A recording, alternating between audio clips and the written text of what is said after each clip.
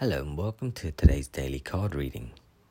I'm reading from the Heal Yourself reading cards, Oracle deck.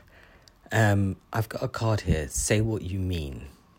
Take some time to clarify what you need to communicate and to whom. Honest communication begins with you. Take a moment to connect within and ask yourself, in what areas of your life are you hiding and denying how you feel? Does your relationship with your partner need revamping? Are things not working? Who are the people in your life that you must be honest with? This is an opportunity to take back your power and share clearly, wisely, and honestly what does and doesn't work for you. What does and does not work for you. When you feel vulnerable, you can easily be swayed to say what you feel to the other person. When you feel vulnerable, you can easily be swayed to say what the other person wants to hear in order to keep the peace. This card is a message. The message of this card is that you need to say what you really mean, whether someone else likes it or not. That is a very complicated card, but it is also very true, right?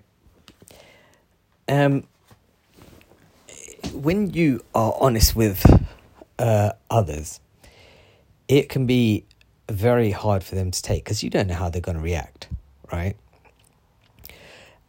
Because of this, we have these sort of masks that we wear in order to protect the peace and keep ourselves, at a certain distance so we don't offend the other person, because it's like we always want to be the hero. We don't want to say what other people want to hear. Now, the truth is that we take things to heart so quickly and so easily. So, for example, if somebody was to say something to you and it didn't sit well with you, if they were to then take it back and be like, do you know what? Now that I've vocalized that, realistically, that is not exactly the way that I wanted it to come out of my mouth, because what goes on inside my head and what comes out of my mouth are going to be two different things, right? You've already taken it on board, what they've said, and it's quite hard to take back, right? And those kind of things kind of niggle at you, and I'm pretty sure that everyone has done the same things where they've said something and thought, I wish I didn't say that. But then, of course, it is up to us to then turn around and say, look, I really didn't mean it in that way. How the other person has taken it, in some respects, is our own fault, right? Because we didn't vocalize ourselves in the way that we wanted to. Like I said, what goes on inside our head and what comes out of our mouth are often two different things. And we do get confused.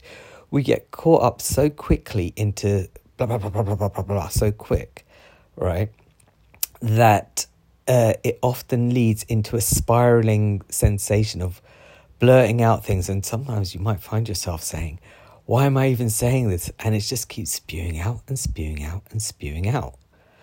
Now, what that is in some cases, you're trying to talk around something rather than getting directly to the point. Right?